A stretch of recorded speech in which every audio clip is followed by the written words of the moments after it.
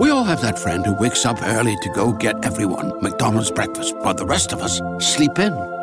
This is your sign to thank them. And if you're that friend, this is us saying thank you. Now get a sausage McMuffin, sausage biscuit, sausage burrito, or hash browns. Choose 2 for $2.50. Enjoy a large iced coffee for just $2. Price and participation may vary. Cannot be combined with any other offer or combo meal. Single item at regular price. Ba-da-ba-ba-ba.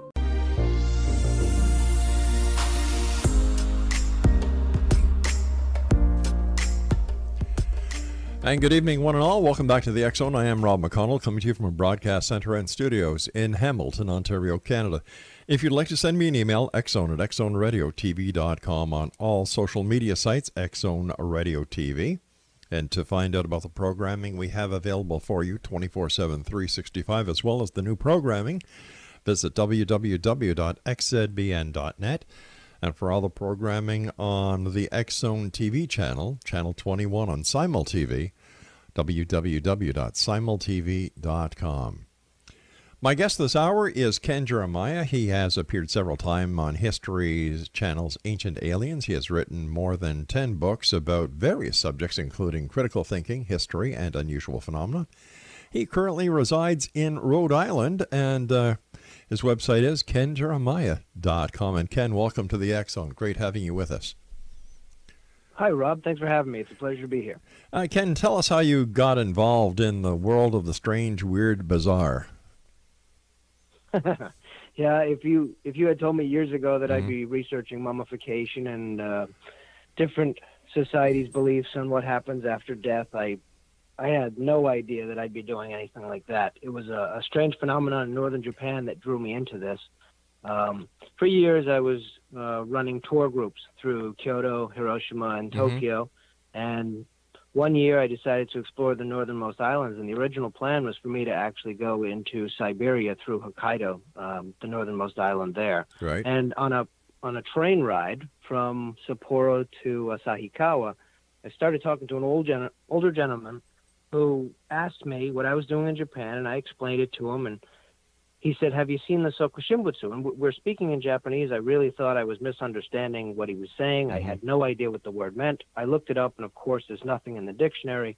So I asked him to explain it, and he's explaining to me, and I still think I'm misunderstanding this, that there are a bunch of individuals who had mummified themselves while still alive. And that didn't make any sense to me. I truly thought I knew a ton about Japanese history. So I literally abandoned my plans, went right back to Yamagata, and visited the first of many bodies. And that led to this huge investigation where I visited tons of bodies of individuals who mummified themselves. I translated books, and I have the only English language book on the subject of self-mummification called Living Buddhas, the Self-Mummified Monks of Yamagata, Japan. Wow, when I hear the word mummification, I automatically think of Egypt and the mummies in Egypt, but I wasn't aware of that. There was mummification that was done in other parts of the world as well.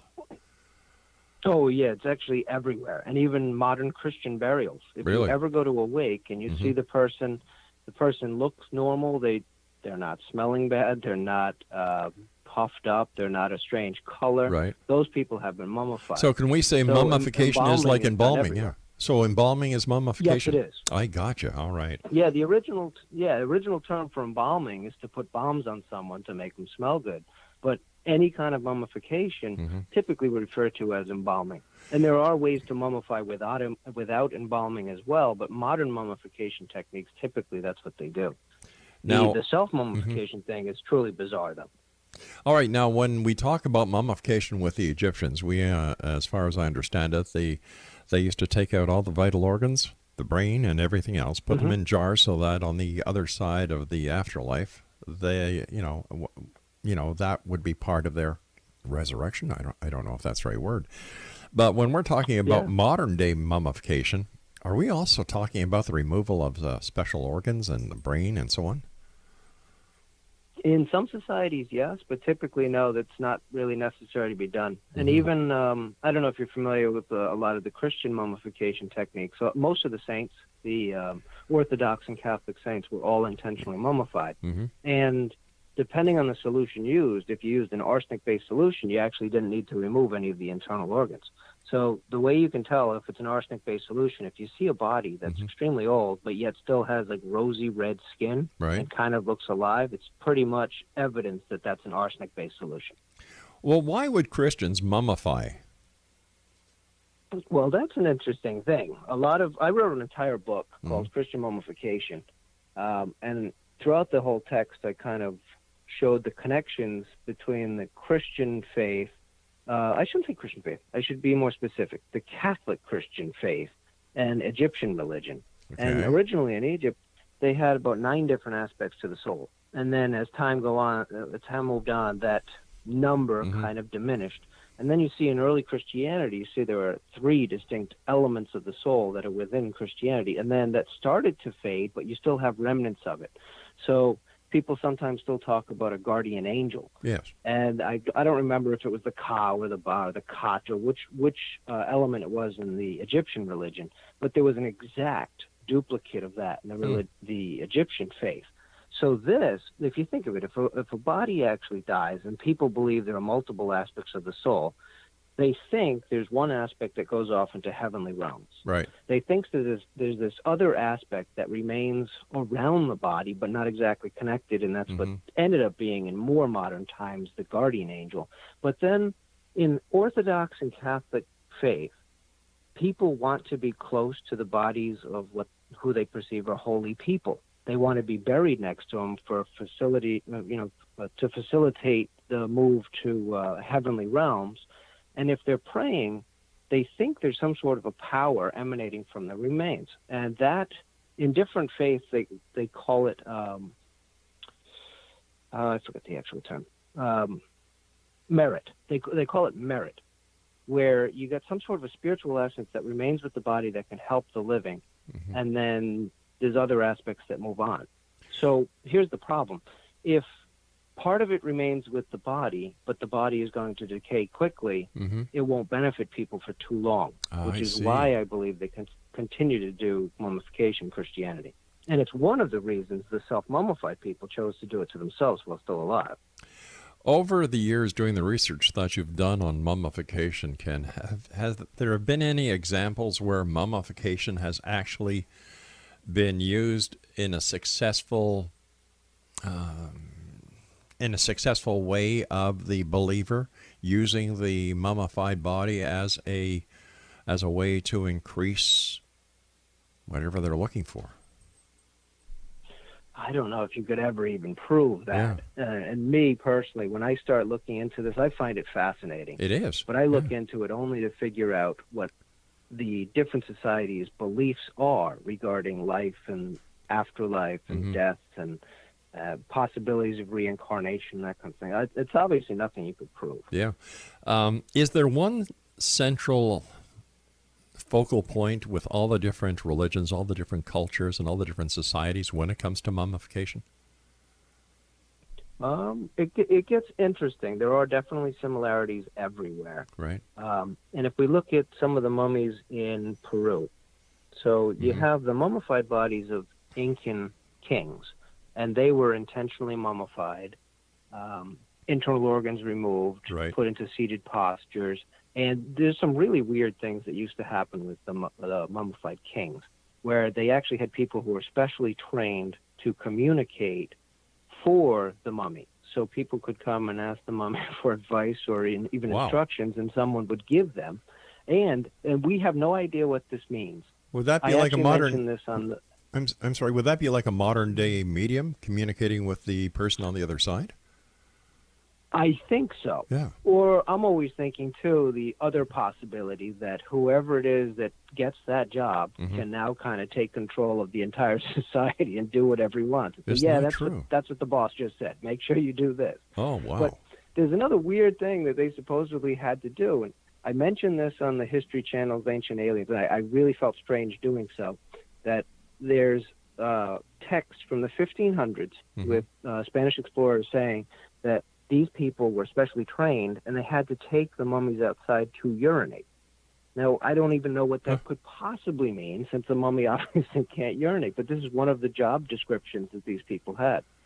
Now, if you forget the kings and go to another aspect of Incan mummification, they used to bring their most perfect children, not any child that had some sort of an issue, right, deformed or anything like that. Their most perfect children they'd bring to mountaintops and give them either maize beer to make them go asleep or actually strike them over the head, and the bodies would freeze up there.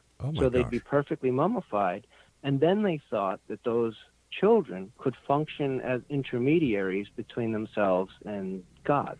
Ken, stand by. We've got to take our Ken, we've got to take a break. Please sure. stand by. Exonation. Ken Jeremiah is a special guest this hour. His website is www.kenjeremiah.com. We're talking about mummification this segment of the show, but we're also going to be getting into UFOs and the correlation between the Bermuda Triangle and humans piloting UFOs. Interesting hour, interesting gentleman. Ken and I will be back as we continue investigating the world of the paranormal and the science of parapsychology right here in the X Zone from our broadcast center and studios in Hamilton, Ontario, Canada. Don't go away. We all have that friend who wakes up early to go get everyone McDonald's breakfast, while the rest of us sleep in. This is your sign to thank them. And if you're that friend, this is us saying thank you. Now get a sausage McMuffin, sausage biscuit, sausage burrito, or hash browns. Choose 2 for $2.50. Enjoy a large iced coffee for just $2. Price and participation may vary. Cannot be combined with any other offer or combo meal. Single item at regular price. Ba-da-ba-ba-ba. We all have that friend who wakes up early to go get everyone McDonald's breakfast, while the rest of us sleep in. This is your sign to thank them. And if you're that friend, this is us saying thank you. Now get a sausage McMuffin, sausage biscuit, sausage burrito, or hash browns. Choose 2 for $2.50. Enjoy a large iced coffee for just $2. Price and participation may vary. Cannot be combined with any other offer or combo meal. Single item at regular price. Ba-da-ba-ba-ba.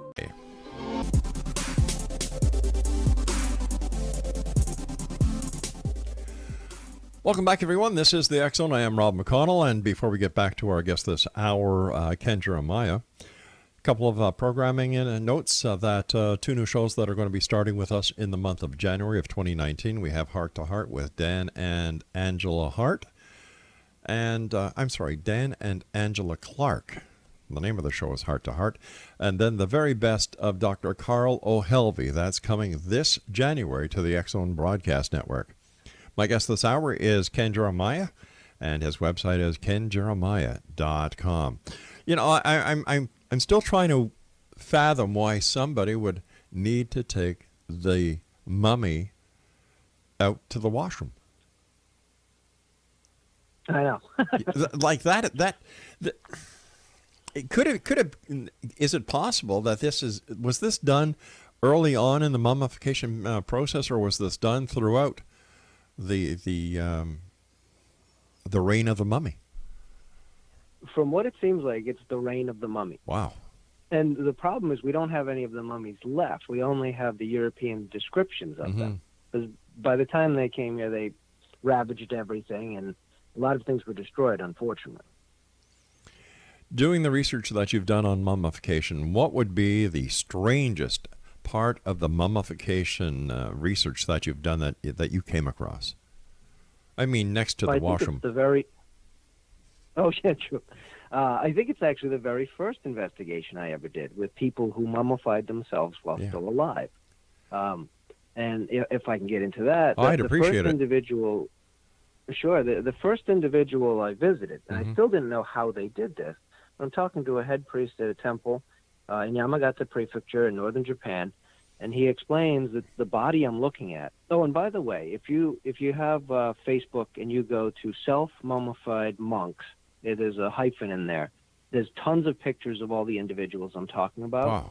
Wow. I also have some pictures, not a ton, but I have some pictures on my website as well. But the best site for it is that Facebook page. The first individual, Tetsumonkai, he was Shinyokai. Haven't met Tetsumonkai yet. Shinyokai was a farmer, and he was walking down the road one day, and he had 2 bags of manure for use on his family farm, and he accidentally bumped into a samurai. And this guy got angry that he had manure on his uniform, So he pulled his sword, intending to cut down the farmer, and the guy shook off the manure bags and used his staff to defend himself and ended up killing the samurai. Now, the problem was, at the time, such an act would be a death penalty. But there was extraterritoriality if he entered a monastery. So he entered a Buddhist monastery, a Shingon Buddhist monastery, and eventually learned about the process of self-mummification and decided to do that. Self-mummification itself is a lengthy process, and it takes between 3 and 10 years. So it's not one of those deals that someone gets a little bit depressed with life, decides to take themselves out. This is a long, extremely excruciating process. They often trained at an area called, what I called Swamp of Wizards. That's how I translated it. But the actual Japanese term is Senin-zawa. And Senin it's from a Taoist term in China, but it means like otherworldly men, and often referred to Taoist wizards. And Zawa refers to the mountain stream. So my translation, it was a little bit off, but it just sounded better. Anyways, they trained there. And the idea was to gain enough merit, so enough accumulated merit within the flesh itself that their own bodies would benefit humankind. So they left with a problem, because they want to directly initiate their own death. If you think of death like a dream, like the difference between waking up and a dream, if you know you're dreaming, lucid dream, you can direct where you're going, you can direct what you're doing. But if you're just swept up in the thing, you have no direction. Like you just go where it takes you. Yes. So they thought that if they died on their own when they weren't expecting it, that they could not go to the Tushta heaven and train under the future Buddha, Maitreya, who will come back to help all of humankind. So they had a conundrum here. They wanted to do two different things. They wanted to go up to this heavenly realm to help humans in the future, but they wanted their bodies left behind to help humans now. So they devised this method. It's actually from the Taoist method, but it was kind of reinterpreted, if not misinterpreted. And they started a process called Mokujiki-gyo. That translates to tree eating, but it actually refers to abstention from cereals. So they'd gradually cut out cereals, and while they were doing that, they'd supplement their diet with things like pine needles, pine sap, pine resin, in some cases urushi, little bits of lacquer in their water. And in one case, someone was drinking water that actually had a little bit of arsenic in it. After about between 3 and 10 years, depending on the individual, they'd seek out a place where they'd bury themselves alive. Their followers would cover the top of the tomb and put in a bamboo breathing tube, and they'd sit in that tomb, ringing a bell and chanting until their deaths. And once the followers heard the bell stop ringing, they took out the breathing tube, sealed the tomb, and left it alone for 3 years. At the end of 3 years, if the bodies had mummified when they were dug up, they were redressed, cleaned up, and then enshrined in these temples, special temple halls they called Sokubutsudo. If they hadn't mummified, they performed an exorcism and then just reburied the bodies. That's the strangest type of mummification I know of. Is it only in Japan where the self-mummification is actually done? As far as I know, It's only Japan. There have been bodies found in Tibet and China that display characteristics similar to that, but there's obvious human intervention, meaning the skin was cut in some cases, or organs were taken out. And we don't know if that happened after the mummification or before. Sometimes people are dug up, they're actually mummified, and people want to make sure that mummification continues, so they take action. And in 2 of the cases in Japan, same deal, that the bodies were found to be completely mummified, but they were lacquered after their removal from the earth. So that the lacquer is a preservation agent. Exactly. Yeah. Unreal. Yeah, it's strange stuff. It really is. Is self-mummification still going on this very day? No, it was banned when the Meiji government took over. So it was banned mid-1800s, 1869, I believe it was banned. He took over in 1867. And ever since then, it hasn't been done. There was an individual, when it was actually made illegal, who was in the process of mummifying himself. and he didn't want to stop at all. So he continued, and then after his death, his descendants actually changed the date, so they pretended he did it earlier just to get away with it, and they could actually dig him up and then enshrine him. But other than that, it's a thing of the past. It's not happening anymore. In the research that you've done over the years when it comes to mummification, which culture or society has perfected mummification in your opinion? Well, I think everyone right now is kind of doing the same type of thing. Like when you go into a wake, those bodies are perfectly preserved. And if they have to be dug up years later, you find they're still pretty well preserved. So I think everyone's kind of using the same type of techniques.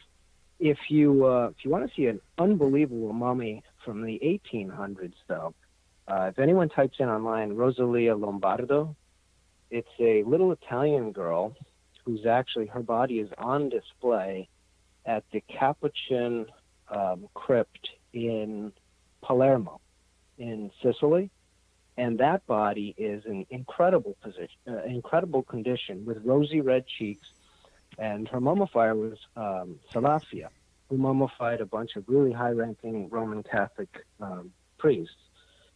And we didn't know how he actually did it for years. And I think it was in 2005, the formula was actually found by one of his descendants in his office, and there was a National Geographic article published about it.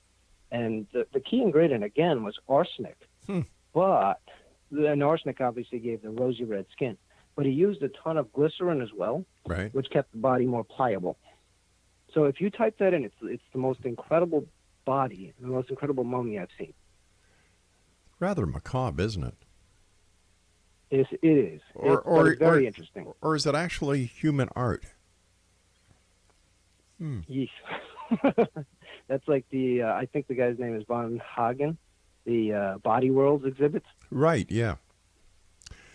Which that to me is kind of strange, where you're taking flesh, you're turning it inside out, and I think the term is plastification, where they're literally turned into objects for study. Yeah. And I remember doing some research and finding individuals that wanted to do that after their death, and to me that seems strange. Just like donating your body to science, I guess. I guess so, yeah. But if you take a look at some of those specimens, it's interesting. It's unusual. All right, Ken, we've got to take our news break at the bottom of the hour. When we come back, I'd like to talk to you about UFOs. You know, we'll get off of the mummifications and get into UFOs. Exonation, our guest this hour is Ken Jeremiah. His website is www.kenjeremiah.com, and we'll both be back on the other side of this news break as we continue here in the X Zone from our broadcast center and studios in Hamilton, Ontario, Canada. If you'd like to send an email, xzone@xzoneradiotv.com for all the information on the X Zone Broadcast Network, www.xzbn.net. And you're listening to us around the world on the X Zone Broadcast Network, Talkstar Radio Network, Mutual Broadcast Network, iHeart Radio, Simul Radio, and Simul TV. Ken Jeremiah and I return on the other side of this break. Don't go away. Welcome back, everyone. This is the X Zone. I am Rob McConnell. My guest this hour is Ken Jeremiah. He has appeared several times on History Channel's Ancient Aliens. He has written more than 10 books about various subjects, including critical thinking, history, and unusual phenomenon. He currently resides in Rhode Island. Now, the first half of the show, we talked about mummification. But now I'd like to ask you a question, Ken. Do you think the conventional way of thinking about UFOs is right or wrong? I don't. Well, before I even answer that, let me explain one thing that I'm always keeping in mind. So my background, my doctorate degree, is in critical thinking. Right. And critical thinking, if you ask someone to do it, most of the time they don't like to. So, for example, everything is supposed to be based on fact. Everything's supposed to be based on what can actually be proven. So if you went up to even educators, I'm an educator myself, so when I start talking about educators, I'm included. If you start telling them, okay, do you think critically all the time? You want your students to think critically, and they'll always answer with yes, I do. And then you ask one simple question. Okay, how many religions did you research before deciding upon the one you currently adhere to. Right. And what is the scientific background, the historical background, and everything else that justifies that decision? They don't like thinking about that. And it's because the way we think is actually part of who we are. Mm-hmm. And I'm going to get into the alien thing in a second, Sure. but I wrote an entire book talking about how a lot of the Christian ideas actually came from the Egyptian religion. I didn't get much negative feedback. I really didn't. I got the most negative feedback when I started writing articles on the non-existence of Marco Polo. And if you just base it on historical analyses, all we need 3 sources. So you got one book that's written by Rustichello de Pisa, Mm-hmm. who everyone says, yeah, he was the ghostwriter for Marco Polo, but there's no evidence of that. And then nothing in the text can be backed up with any other source outside of it. Right. So even if he existed, you shouldn't be teaching it as fact. It's just like if someone says, no, you should be teaching it as fact, you're just like saying, okay, we're going to say that the Easter Bunny is real. And yes, he appears in some books, so you're going to teach him as real. And obviously everyone would laugh at that, but they do the same thing, not just with Marco Polo, with certain phenomena. And things get surrounded, everyone gets surrounded by certain ideas that infiltrate their minds, whether they know it or not.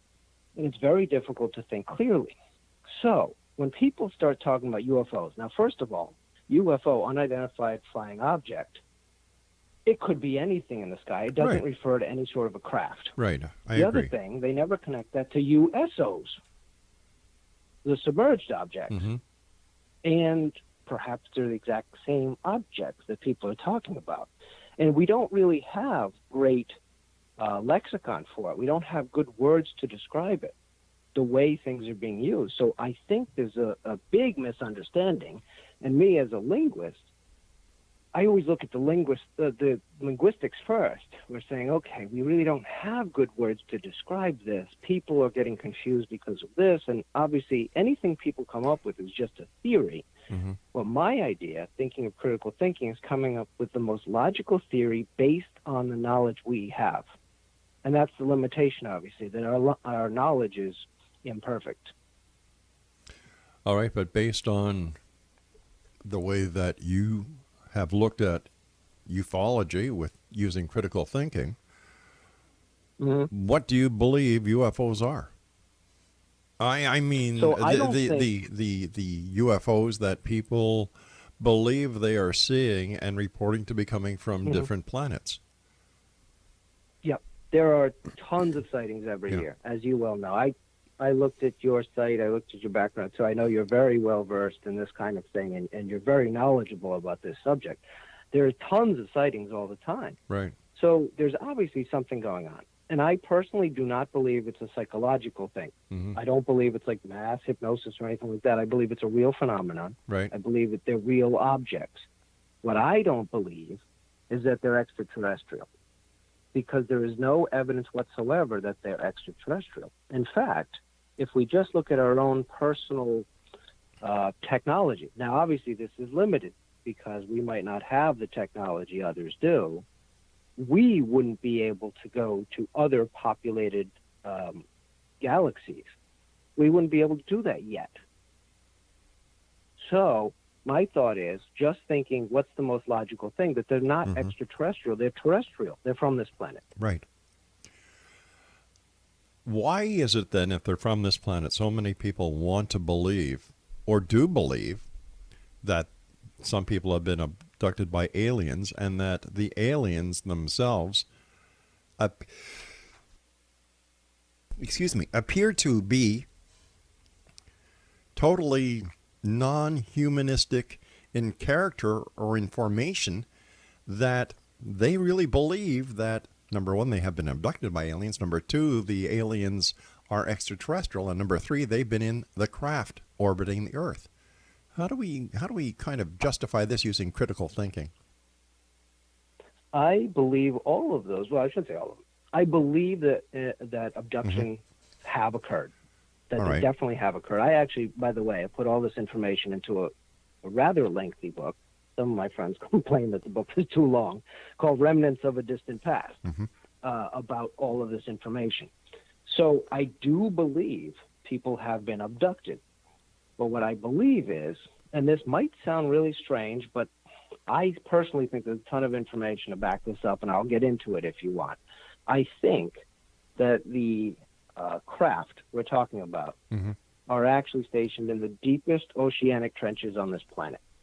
And what I believe is that whether it's subconscious or not, people don't like the idea that they don't know too much about their own history, about their own past, and about their own planet. But most of the oceans have yet to be discovered. That's true. The deepest oceanic trenches have not been sounded. We actually don't have the technology to sound all of them, from what I understand. I'm not a scientist.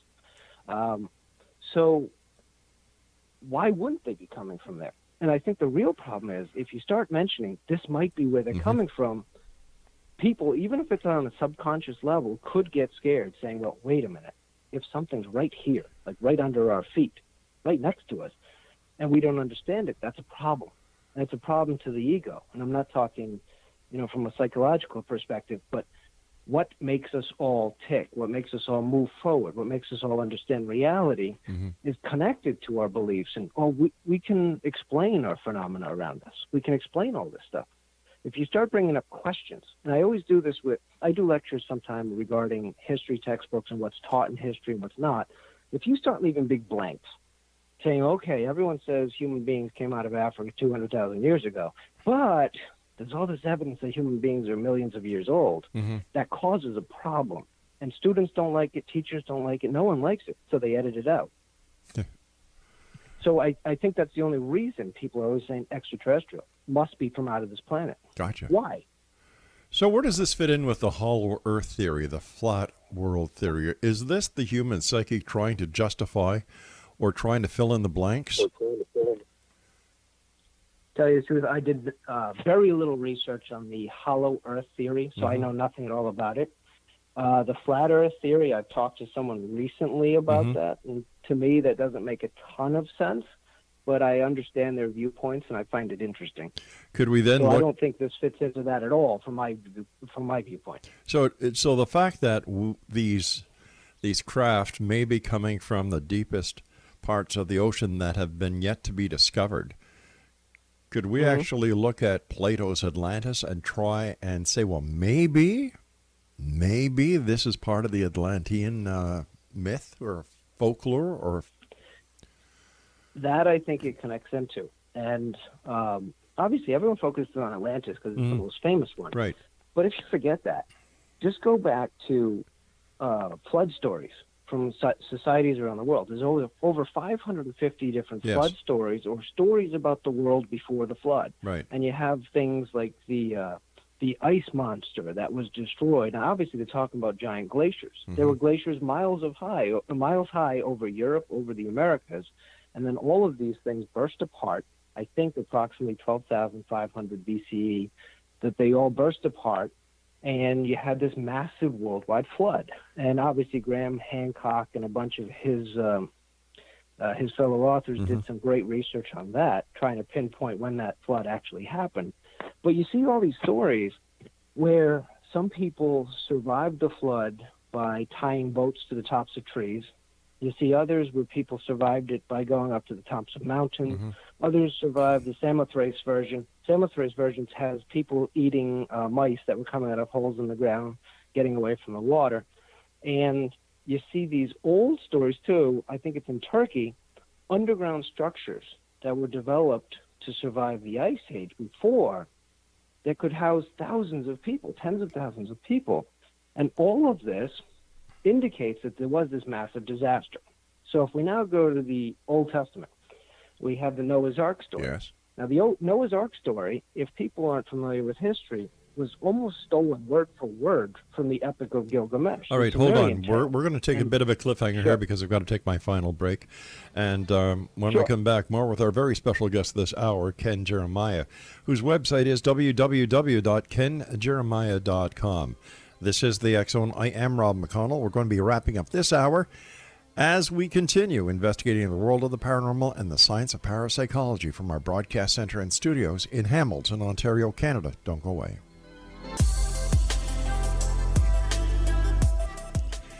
And welcome back, one and all. This is the X Zone. I am Rob McConnell, and our very special guest this hour is Ken Jeremiah. His website is www.kenjeremiah.com, and he has written more than 10 books. And first of all, Ken, I want to thank you so much for coming on the show. It's a great pleasure talking to you.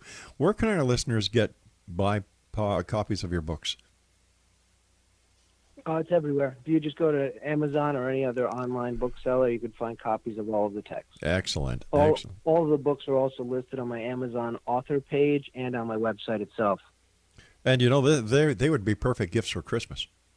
Like, these are great topics that you write about and that we've had the pleasure of discussing with you this hour. But, well, thank you. I find it interesting. You know what? History...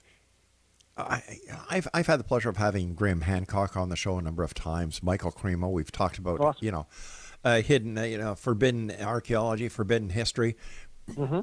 And when I've looked at it and I've talked to these people who I respect, and then I hear the kids saying, you know what we learned in school, Grandpa? What, honey?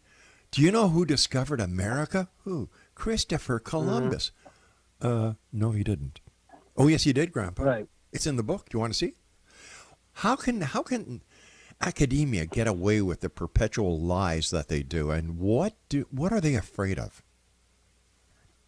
It is amazing to me. And again, as an educator, I'm going to put down some educators. It's really difficult for me to convince teachers and administrators to leave open ideas. They don't want open ideas for students. They really don't. And they claim that they want all students to think critically. Exactly. And say, okay, well, why not present the evidence that human beings are millions of years old from Cremo's book, right? Why not present that evidence? Well, no.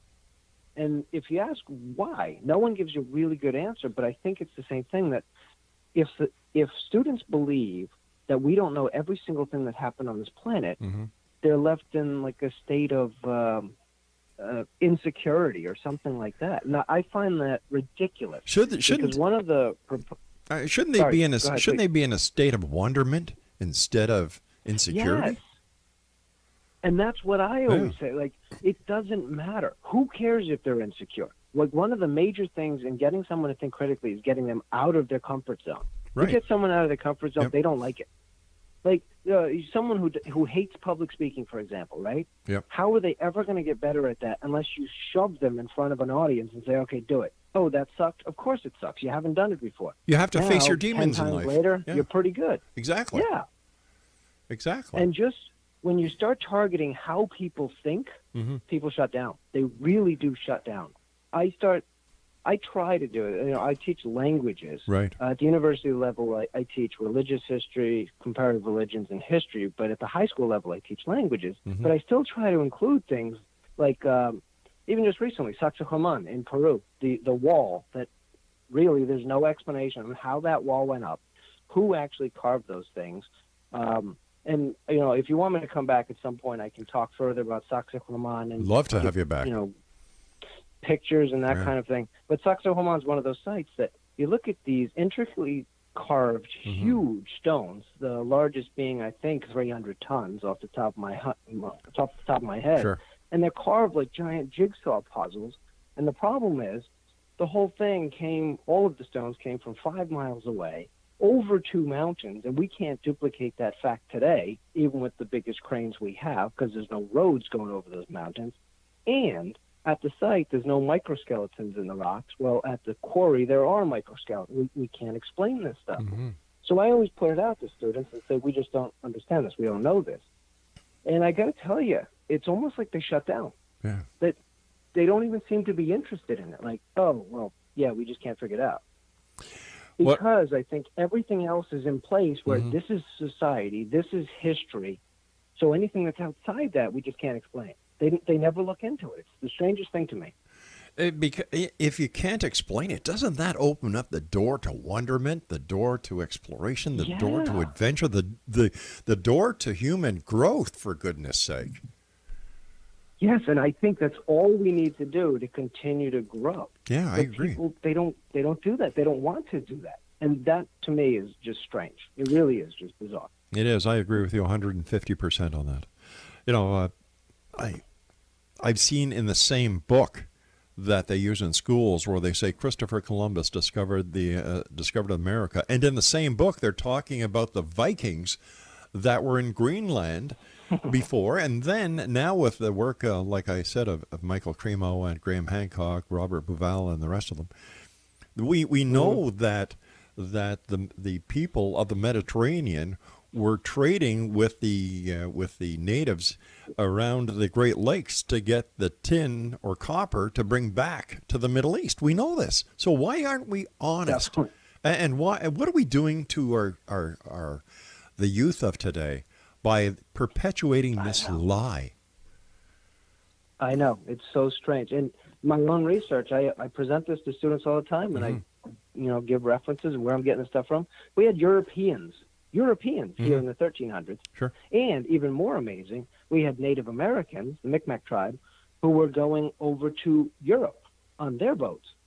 So go back in time. Now, obviously, forget about the millions of Native Americans who were already living here, and they had some of the most,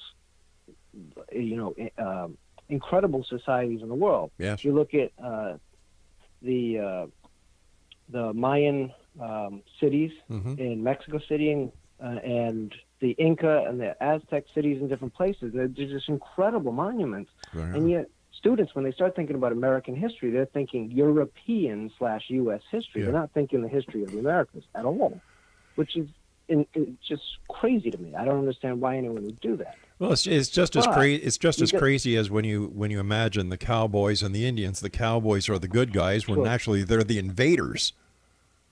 Yes. It's like, come on, guys, let's get it straight. There was a great book, Lies My Teacher Told Me, I think by Lowen, where he presented some of the history that was presented in textbooks, like, okay, the Europeans moved in, took the land from the Native Americans and started farming, but what they didn't tell them was the Native Americans were already farming. All they did was shove them out and took over their land. Exactly. That kind of thing. Exactly. So even the transfer of information between the Americas and Europe, let's forget that for a second, go even further back in time. New Kingdom Egyptian mummies, I'm pretty sure you're familiar with this. A few of them were found that had traces of cocaine. And since cocaine was only found in the Americas, they said, well, this is strange. And the first mummies were said, well, you know what? This is owned by a private individual in England. Could be transferred. Then there was an unsealed tomb.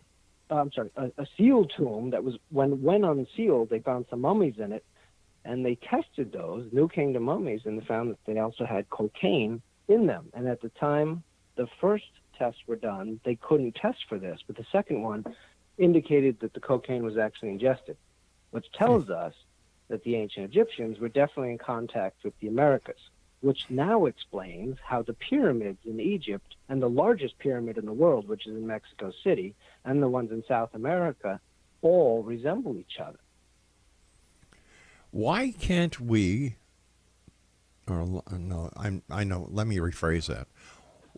Why cannot the majority of people believe that humankind could have made the wonders that we see today, like the Great Pyramids or the artifacts in Peru, that they have to add the extraterrestrial element? I don't understand that. Yeah. I really don't. I truly believe that we have a cyclical nature of time. And it sounds strange in the Western world because for most people in the Western world, that's all they're familiar with. But the majority of the world's faiths always held a cyclical view of time, including almost every single Native American tribe. And when I say Native American, some people confuse what I'm saying. I'm using the term as a linguist would. I'm talking about every single country. Right. United States, Mexico, all Central American countries, all the South American countries. So all of those cultures, for the most part, believe in cyclical nature of creation and destruction. Of course, and that relates perfectly to the Mayan calendar, cyclical. Yes. Yeah. Yeah, everything was cyclical. Yep. So if you think of this, if the last major flood supposedly happened more than 14,000 years ago, is it possible that they were, obviously the technology would be different, but is it possible that they were just as technologically advanced as we are now? And if so, like, think of everything now. I guarantee you, about 100 years from now, most libraries will cease to exist because everything's going to be digital. Right. So if there's a major disaster that wipes out everything, 12,000 years after that disaster, what's going to be left? There's going to be no evidence of it. It's like we weren't here at all. And then you have the tribes of the future, 12,000 years from now, saying there's no way people back then had the technology we have now. I think that's completely false. In the past... Mm-hmm. Oh, sorry. No, I'm just saying that, unfortunately, our time for tonight is up, my friend. Okay. We can continue another time. I would appreciate that, and I'd like to take the opportunity, number one, of thanking you so much for sharing your time with us. I know that you're a very busy man. Thank you for all the great work that you do. It is truly appreciated on this side of the microphone. Well, thank you. And to you and your family, the very best of the holiday season, and nothing but health, happiness, spirituality, and love for 2019. Also to you. Thank you very much. I appreciate that. Take care of yourself, Ken. And Exonation, if you'd like to get more information about our guest this hour, Ken Jeremiah, his website is www.kenjeremiah.com. I'll be back on the other side of this commercial break with the news as we continue here in the X Zone from our broadcast center and studios in Hamilton, Ontario, Canada. I'm Rob McConnell. Whatever you do, do not go away. We'll be right back. We all have that friend who wakes up early to go get everyone McDonald's breakfast, while the rest of us sleep in. This is your sign to thank them. And if you're that friend, this is us saying thank you. Now get a sausage McMuffin, sausage biscuit, sausage burrito, or hash browns. Choose 2 for $2.50. Enjoy a large iced coffee for just $2. Price and participation may vary. Cannot be combined with any other offer or combo meal. Single item at regular price. Ba-da-ba-ba-ba.